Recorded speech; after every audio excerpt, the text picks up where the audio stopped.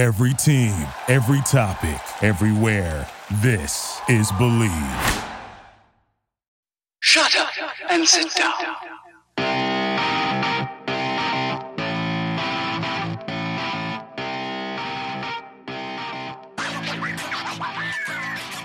Hello and welcome back to Fourth Down Focus. I am Dan Lundy, host of the podcast and founder of Fourth Down University. Before meeting our new guest, brand new guest, I should say, I'd like to remind you about our partners at BetOnline. They are the number one source for all your odds, stats, news, and matchup reports for this year's NBA playoffs. BetOnline is your sports intel headquarters this season. From basketball, baseball, hockey, golf, and UFC to boxing, BetOnline is the fastest and easiest way to get your betting info, including live betting options and your favorite casino and card games available to play right from home. Get in the action today and head to the website betonline.ag and be sure to use our promo code BELIEVE, that's BLEAV, to receive your 50% welcome bonus on your first deposit. BetOnline, where the game starts. Episode 93 of the podcast welcomes Dan LaForest, director of the Influencer Counsel, NIL consultant, and member of the Orlando Touchdown Club and Cure All-Star Game committees. It's a pleasure to have you on. How you doing, man? Hey, Dan, I'll tell you what, great to be here. I appreciate you having me on tonight. Yeah, I'm going to edit the beginning of that, but I will let the audience know I butchered the heck out of that first minute or two, but that usually means we're in for a good show. I'm honored. I've known you for a long time. We're both Florida boys. You're a Pop guy. I'm a Daytona guy, so we didn't play too far away. And anyone who knows Florida, those are some historic programs in Central Florida. They're always in it in the end, and I think it's because of the tradition and the culture they've just created over the years, you know. So you're about 10 years older, so it's kind of fascinating to hear your perspective on some things that we share a common interest in. I want to start by letting you introduce yourself to our audience. You know, these guys are comprised. This audience is comprised of kickers, punters, snappers, coaches, and parents that have a passion in fourth down. And you know, we've started to welcome others like yourself who just are football fans that want to hear what us nerdy specialists talk about all day, because there's a ton, as you can imagine. So could you just share a little bit about both as a player and a coach, like what you went through and where you are now? Yeah, I think that, things have changed a little bit over time, but, I think the core principles of football will never change. And a lot of that is adversity. I grew up in the Pop Warner ranks, and I was the tall kid, the big kid, and played offensive line until I got to Apopka High School. And Bobby Brewer, the brother of Rodney Brewer, who was quarterback in Florida, great quarterback behind Kerwin Bell at the University of Florida back in the 80s, saw me throw a waterlogged football 50 yards. And the rest was history. I played for Chip Gerke at Apopka, and, we had some great teams. Popka's always had a great program, but we kind of kicked it off in the APK. To play around guys like, Sammy Smith and Warren Sapp was a freshman my senior year at Apopka, and so many people in between. I mean, we had some great players come out of Apopka High School. And, Apopka and then the transition to college, could you talk about that a little? Because you had a position change, as you mentioned. You were a tight end, I want to say, initially, right? No, initially I went as a quarterback. I was recruited as a quarterback, and then after my second year, got kind of tired of watching things happen around me. And, I was a big quarterback. I was 6'4", 220 coming out of high school. So I was able to transition to tight end and get some playing time, and really enjoyed my time up in Johnson City, Tennessee. That's another thing we could go off on a tangent about is I had a kid in town this weekend, and he was from Austin Peay University. And I probably had 6 Power 5 specialists that were kicking alongside of him. And no one out there could touch him, so I looked at the 23s and the 24s, these guys that haven't sniffed Saturday football yet. And I said, I want you to make a mental note of what you just witnessed. When you pass up Middle Tennessee State University for a walk-on at FIU, perhaps you shouldn't, because if that kid is at Austin Peay and he's probably going to play on Sundays one day, I think you got it's timing. I know we're not going to be able to get into the recruiting as much as I'd like to with you, but I imagine it's no different for other position groups, but especially with specialists. I think that it doesn't really matter where you play in terms of the level of difficulty, right? Because we're not a receiver being covered by an SEC West corner. No, we're having to make a 37-yard right hash field goal with 1 second left. Are we good enough or are we not? And I just think it's wonderful message to send to those kids is the opportunity is all that matters. It really doesn't matter where you play as long as you make the most of what you are. Oh, I don't So disagree with you, especially with the recruiting environment that we've had the last few years. There's less and less high school scholarships going out due to the COVID situation. You got guys that are getting a fifth and sixth, 7 years of eligibility. yeah, And especially now with the new transfer rules, again, back when I played, if you transferred, you sat out a year and you lost a year of eligibility. So, sometimes you had to make a hard decision about making a position change. Now, heck, you're right. If I go to, East Tennessee State, or I go to Furman, or I go to Austin P or Eastern Kentucky, I go to FCS school, you may have that opportunity to transfer into a D1 Power Five program at some point in the future. And I think we've gotten away from that. I think a lot of the kids still look at the opportunities as D1 or bust. And I think that is a huge mistake, understanding that every opportunity it should be cherished, because you don't know where you're going to be. Even from a star ranking standpoint, you got 5-star, 4-star, 3-star. In all honesty, the majority of these kids haven't even matured yet. You're not going to mature till you're 20, 21 years old physically. So, and we saw that in the NFL draft, Dan. I mean, how many guys do we see get drafted that were 3-star, yes. 4-star, 3-star, 2-star, no stars get drafted because they developed later on? People are unique cases. I think everyone's an individual. And I think that, like, generally speaking, a lot of these guys don't find themselves until year 2 or 3 of getting into a program where they're coached well. A lot of these kids, unfortunately, are at a high school. Their God-given ability carries them ever so far, and they're going to make a play over the high school opponent next to them. But I think that sometimes it takes a little realization that I'm not as good as I thought I was. Everyone's equally, if not better than me. And now I've got to learn the game. I don't think a lot of these kids know the game that well. I mean, I have kids, of course, I deal with specialists, but knowing the dimensions is empowering, like kind of knowing how far the sideline is from the hash or how far middle field is from hash, because that helps us kind of get a range. If you're playing golf, it's nice to know how far you have to hit it. Even though I'm not a very good golfer, there's power in that. So you're right. I think that sometimes 17 and 18, you're not really ready to play Power Five football. And if you are, I think you're an outlier, a significant outlier. You can't assume that everyone is an outlier. And I think everyone does. I think everyone's like, well, I want it real bad, though. I want to play for the Florida Gators. I don't think everyone realizes how bad everyone else wants it too. We have to sometimes, I think, be a little bit more honest with kids, and I'm guilty of that. I'm really almost too honest. I'm transparent. I like to use the word transparent because I appreciated that as an athlete. I liked the coaches that told me what my deficits were. My dad didn't praise me much. My dad kind of assumed that I knew I was good at stuff, but I think he felt like it was his job to keep me mindful of the things I needed to work harder in. So I want to get into, you mentioned like transfers and all these changes, and it's ever changing. It's a very fluid sport.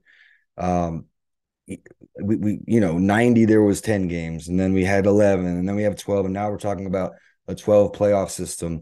But I think that of all these changes, what's going to impact the game more in a short term than anything else is this name, image, and likeness, the NIL. Could you elaborate, because you're an expert in this, and I'm learning it, because it is new, but it's a part of the game now, and it's something that players ask me often as far as like, how do I take advantage of this? Because this is something that is empowering the student athlete. Could you tell me a little more, tell us a little more about the purpose of this NIL and where it's going? Well, I think, first of all, I don't think anybody is an expert in NIL just yet. Sure. I think it's an evolution. It's rare. It's relatively new.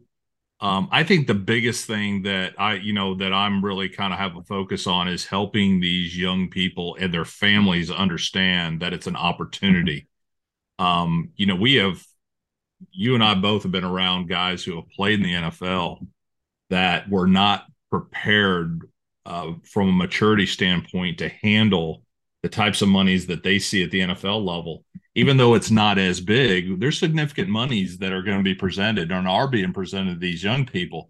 And how are we supposed to expect, an 18-year-old to understand what that responsibility looks like? Not to mention they're 1099. You're responsible for taxes. I call it the lottery syndrome. People get and before I get into that, I'll say this because I think it kind of leads into it. You have luck and you have fortune. Okay. Luck is what people get that did not earn it. Okay. You win a lottery. You did not win. You did not earn it. You did not earn that money. Um, it was by chance. Fortune is built. Fortune is earned. I tell kids all the time. I ask them. I said, "Have you heard of the Lucky 500?" And they're like, "No." I said, "Have you heard of the Fortune 500?" They're like, "Yeah." Well, there's your difference. You have, and NIL is new, and I think these young people have to understand that they are the pioneers, and they have a responsibility to guys like us that didn't have that opportunity. I look back and I was kind of chuckling, look at some pictures of guys that were huge names in the NCAA back in the 80s and 90s. You talk about, heck, everybody's talking about Deion Sanders right now. He was one of the most dynamic personalities in the mid 80s. His NIL value would have been ridiculous. And then, guys like Warren Sapp, I mean, big personalities. And, Brian Bosworth, I mean, the guy had a 2-year NFL career before injuries took over. He didn't make a lot of money in NFL, but he would have made a lot of NIL money at Oklahoma. I think NIL is an opportunity for these young people, and they have to look at it from a business standpoint because it prepares them for a couple different things. One is it gives them a leg up if they don't make that next 2% club. 2% of collegiate athletes make it to the professionals. And as much as they want to, they may not have that opportunity. Well, it'd be nice to start my adulthood, my professional career with a little money in the bank. But when you're looking at a young person and all they know is I'm getting paid, it's hard to break that mentality for a mid 20-year-old versus an 18-year-old. Yeah, I want to get into that because, the people that contest this are obviously the people that don't have the opportunity to make or capitalize on it. That's my opinion. I think that it's a lot of disgruntled fans and whatever, haters, I guess is an easy term to use, but I think we live in a capitalist society. I think that you get presented opportunities and it's your job to capitalize on those opportunities. And I think that if we've empowered the coaches for so long, I think you could probably agree with, as far as a coach, he brings in 23, 25 players, and that half those kids came for that coach. And more often than not, that coach is gone in 1 or 2 years. And then, like you mentioned, those kids are all stuck and penalized if they want to transfer right away because the new coach coming in maybe doesn't have the same scheme or has his own players. So I think for a long time, you, myself, a lot of us, we had our hands tied in a lot of ways. We weren't even worried about the monies back then. That wasn't even a thought. I think what all we wanted to do was have a little bit of power about what we were playing and who we were playing for. So I am grateful that the tables have turned. And I think that the coaches haven't lost. They've lost, I guess, a little bit of the hold on kids, but is that power that they should have had in the first place? I don't know. And I don't think that anyone really should say whether or not that's a true statement or not. I think that all this is subjective. And like you said, it's also new. And we're not going to be able to dot I's and cross T's just yet because it's trial and error phase. I think we're going to find out what works and what doesn't. But I want to get into that too. There are some responsibilities that come with this. There's a kid, I don't want to name his name, but he's an SEC West kicker. And I want to say he is making third or fourth on his SEC West team in terms of monies. And because he found a couple really good fits in terms of brands, and these are reputable brands. And he had a wonderful year, a few game winners, and that's marketable stuff. But I think that he has been initially at least, he was a little irresponsible. And I think he's learned a lot of life lessons through it. And now, thankfully, he was sustainable. He is who he is. I think that he's now kind of built something off this. Like you mentioned about fortunes, I think he's initiated a fortune instead of blown his wealth. But there was a very, very close call there, to where he was being a little careless. So could you talk about maybe some of these responsibilities, potential pitfalls that, yes, it's opportunity, but responsibility is a part of it. And if they're not responsible, what do you foresee in this NIL era happening? Well, I first of all, I think every kid or every young person has is hopefully going to have the resources. I think the biggest problem in most cases with young people is communication. Yeah. All of a sudden, they're being hit with these people, and I think it comes back to communication. I think it comes back to trust. Um, they're being introduced to new people all the time, and again, history is our best judge of the future, is how people have been taken advantage of, or they don't know how to communicate effectively. Young people want to they want to have they want to be coached. It's like leaders, right? People talk about being leaders, but at the end of the day, everybody wants to be led. I believe that. Sure. People follow leaders. Leaders do not happen; they are made. And but when you've got young people who are very um, they're very I guess you'd say is influenced very easily. It's hard. Like I said, it's hard to be an 18-year-old going off to college. I remember that day, right? You're trying to figure out, can I cut it in the classroom? And, again, going back to luck, I think the most insulting thing I ever heard when I played was, "You're lucky you're a football player." And I'm like, you have no idea. Luck ain't got nothing to do with it. No.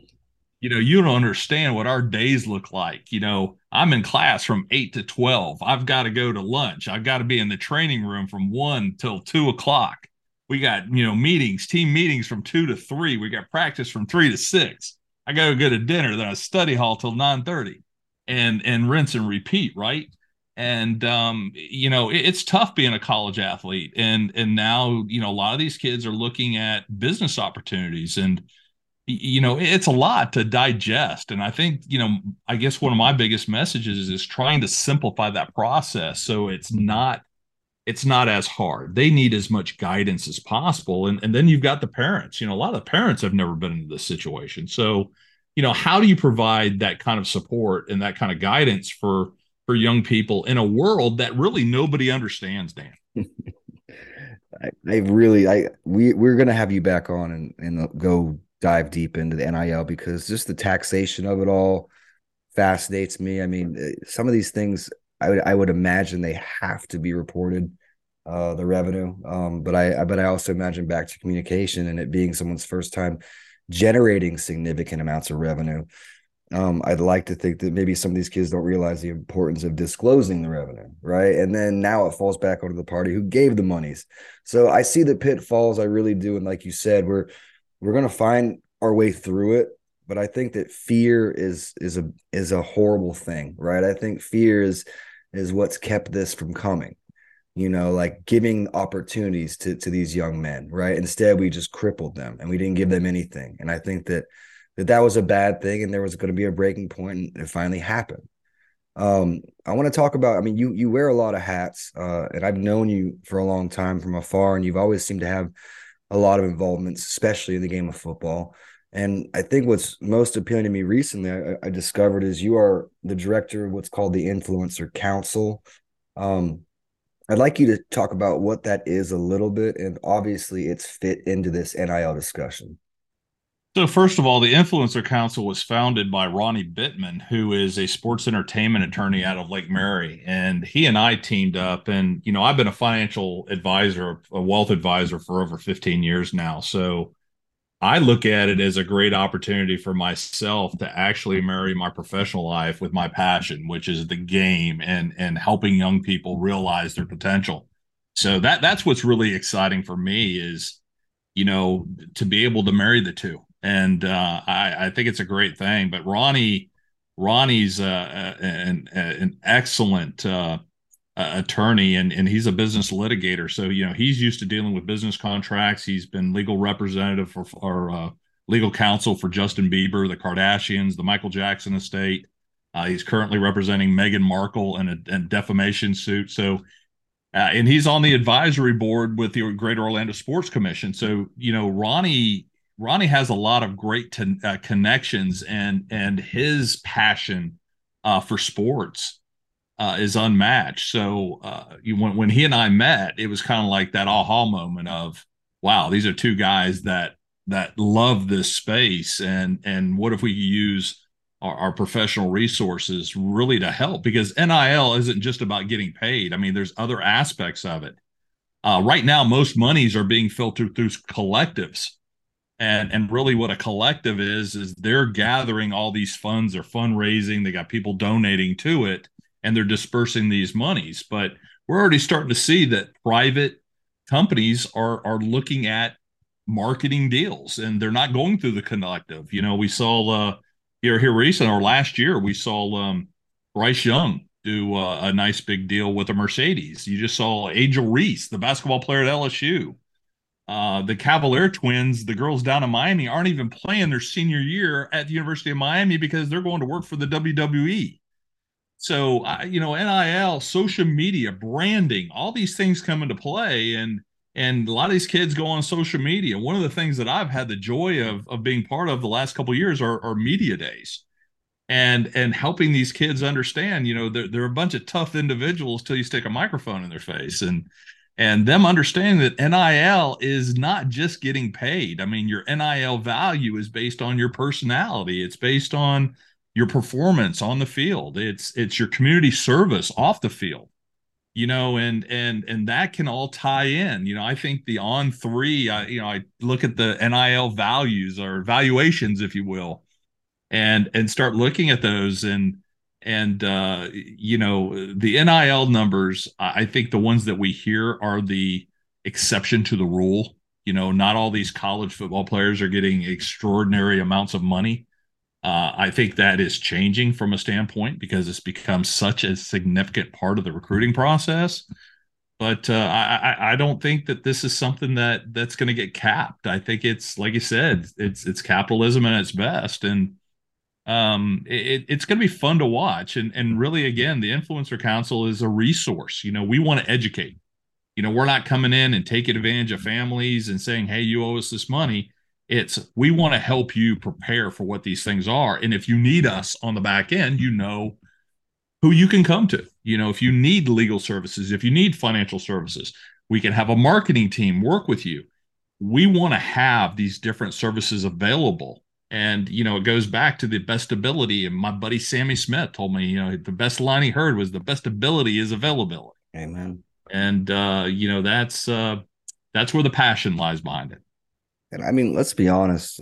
We could talk about other regulatory issues in our country that people have problems with, for and against, but I think that these kids have always gotten paid. I just don't think you heard about a lot of the transactions before, right? And if you did, the Cam Newtons of the world via churches and accounts like that. But I feel like a lot of people got paid before too, but it was black market stuff, right? I think now at least it's out there.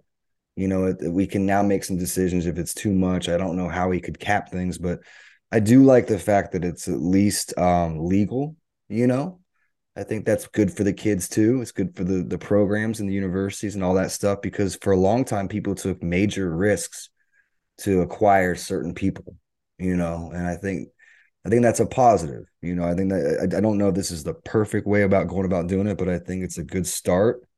And I don't want to beat this subject to death, so I'll end on a more positive thing now. So I'm a Central Florida resident, so are you, and there's a recent event called the Cure Bowl, and it caught my attention. Like it's a really neat like pink theme, and the kid from Boone, the kicker from Boone last year was in it. Good kid, Brady Myers, and I followed his little stories. He actually posted a ton of content and his experience with it, and not just the football side of it. I think it was the outreach side of it and just some of the special events he got to be a part of. But could you talk to people about this Cure All-Star game that goes on in Central Florida. Yeah, I'd love to. And, first of all, everything's connected to the Orlando Sports Foundation, which is the company behind the Cure Bowl college game. Okay. The Cure All-Star Series, really, it was a transformation of a game that was started back in 90, I think it was 92, by Coach Dave Langdon and Coach Phil Ziegler. And, two of the legendary names in college or high school football coaching ranks over the years. But the Orlando Sports Foundation came in, and I was actually approached by Alan Gooch, president of the OSF, and Mark Lyon, who oversees the All-Star games. And they asked me, they said, Dan, what's missing? What are we missing? And my reaction was the excitement. We need to make this an exciting game and something kids are looking forward to be selected in. We've had a number of all-star type series games over the years, but the nice thing about this is everything is centered around the objective of the Orlando Sports Foundation, which is raising money for the cure of cancer. So one of the things that we like to do is we like to have every kid that plays in the game. First of all, it's not an all-star game. It's not a last ride game. It's a recruiting showcase, first of all. So the kids that are selected for this are kids who literally have an opportunity to play at the next level, whether it's D1, D2, D3, it doesn't matter. Maybe it's JUCO, but we want to give them an opportunity to, number one, play in an environment with talent around them. And second, get additional film. But also, we ask every one of the kids to write down on a sticker somebody you're playing for, because everybody listening to tonight knows somebody who has succumbed to cancer or have survived cancer. And, whether it's a family member, a friend, but we ask these kids to play for somebody and they write that name on their sticker and put it on their helmet. And I think that's a big part of it. And the evolution of this game went from just being Orange versus Seminole County to last year we added a Lake versus Osceola game. And then this year we're excited to announce that we're going to take Seminole out of the Orange game and we're going to have a Seminole Volusia Flagler game. So we're going to have 3 all-star games where we're going to give kids the opportunity. But we have combines for the underclassmen where they all come in and they get their numbers, and we work with Dwight Thomas and Catapult Sports and other people. But the biggest thing is we have a recruiting fair in February. So if a kid has not signed or doesn't have an offer yet, we're going to bring in a bunch of D2 and D3 schools and get them in front of coaches. It's one of the many things we talked pre-recording about, some of the advocacy things you're doing for the coaches too. And it's awesome because I'm a Florida football player and so are you. And I am biased. I think that Florida football is up there. It's among, I would say it's definitely top 3. I don't know if it's 1, 2, or 3 each year, but it's 1. It's 1. I'm gonna call it right now. We put more kids in the Power 5 schools than any other state. I was trying to be a little bit neutral there, but you're right. I mean, I'm not. I think per capita, especially if you want to get into the per capita numbers, like we have to compete with Texas and California, but I mean, it's not a competition if you talk about who's playing and who's successful out of how many kids. But no, I think what the disconnect though is oftentimes from the top, or it's the people, it's the adults in the room, and I think that's something that Florida, we've fallen short of a little bit, and lately, in my opinion, in terms of like adults in the room that make the right decisions for the betterment of the whole, not just the kids, but everybody. And we've lost, unfortunately, coaches in recent years to other states. I won't name, one that borders us, of course, has taken a number of our elite Central Florida coaches in the last 2 years alone. So I think it's wonderful that you're not only working for the kids, but it seems like you and a few people are really working hard for the coaches too, because Florida, it's important to me. I mean, I don't want to leave. Football really, really has given me so much, and it was through my high school experience. That's where it started. That was the inception. And I loved it so much, I stayed. I could have gone elsewhere. Pac-12 was calling, but I stayed home because I love Florida so much. I knew Miami would be a bunch of Florida boys, and that was a neat experience. So I do want to thank you. I know this kind of the purpose of the show is to acknowledge you a little bit, to introduce you to the people who may not know you, but I really just wanted to say thanks, for everything. And if anyone, I guess, could you offer maybe one or two ways if someone wanted to reach out to you for anything we discussed, could they do that? Yeah, absolutely. They can reach out to me through social media. Is probably the easiest way to get a hold of me, and it's going to be Dan LaForest FB, and that's on Twitter, Instagram. Um, I'm constantly putting stuff out on social media, promoting players, promoting events, throwing out little tidbits of information, food for thought, things of that nature. Or you can email at dlaforest@influencer-counsel.com. But again, I appreciate you having me on, Dan. You're doing a wonderful job with the special teams guys, and I've always said, as a quarterback, the two groups that I valued the most were my offensive line and the kickers, because the punter got me out of the hole, and the field goal kicker got some points on the board when we couldn't get it in the end zone. So I think it's very important to recognize those special team players. And you and I were talking about it earlier, man. Long snapper is a skill, and I don't think enough kids are focused on that, because if I look back, I probably missed an opportunity to play professionally, and that was probably from being a long snap. I want to end on something nerdy and special teams because this is the show, but I will say, though, what I've learned over the years is if you want to identify a long snapper, if you're a high school coach and you're in need, have all the kids start throwing footballs. Just have them throw it. If a kid is a natural thrower of a football, and hopefully he's a tight end or a bigger size lad, you want a little bit of girth in the A gaps. You want to be able to protect a little bit. But even if you don't, I mean, I'll give you one more story. We played Miami Central state semifinals. This was a while ago. Devontae Phillips was a receiver they had. He was a 4-star. All of a sudden, our plan was to attack their P unit because they had a really, really slow, like arcing snap, and they didn't take too much pride in the protection in the interior. So we brought dogs. We were like doubling the A, and we were stunting on 1B, and we were just trying to get just one person to get through. I promise you, they put their best athlete there when they played us. Devontae Phillips snapped that night. I had 8 tapes of them that year. He had never snapped once. Someone on that team, I never found out who, was smart enough to realize that was their void. They had to fix that. They had to button that up because they did see that we blocked 9 that year. We blocked everybody. And I thought that was good coaching. I really do. I think that we would have broke their back in that phase had they not made that adjustment. But back to my point, I bet Miami Central on that Tuesday had everyone just give it a go. And sure as crap, it was a 4-star wide receiver. They probably didn't intend on that, but that was going to get the job done, right? Assuredly get the job done. And you know what he did?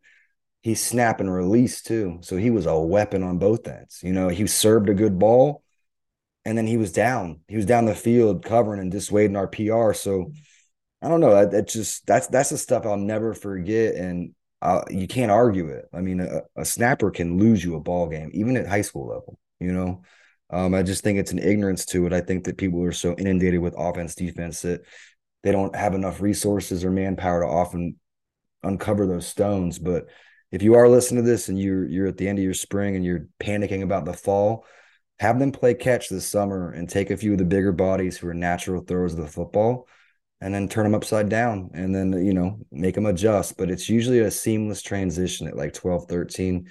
And if they work at it, they can service you at 14. Well, not to mention the fact, even guys that don't see a lot of playing time, man, volunteer for special teams. That's how you make NFL rosters.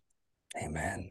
Even the best, right? The best, you usually have to service, a year or two on something they probably didn't have to do in college, right? Because they're amazing athletes. But thank you, man. Please give us a 5-star review, subscribe, share it with a friend. If you have any questions or suggestions, you can, you could email me at fourthdownu@gmail. My website is fourthdownu.com. And on social media, I am at fourthdownu. Thanks again for joining us at Fourth Down Focus, presented by Bet Online. I will see you next week with an exciting new guest, and I hope this summer is treating each of you well. And remember, in all things, give thanks.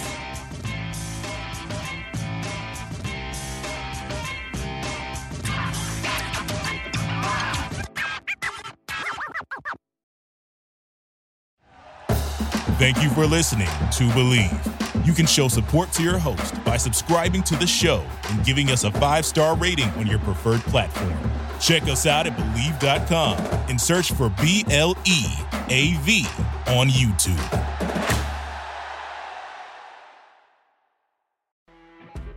You know when you're listening to a true crime story that has an unbelievable plot twist that makes you stop in your tracks?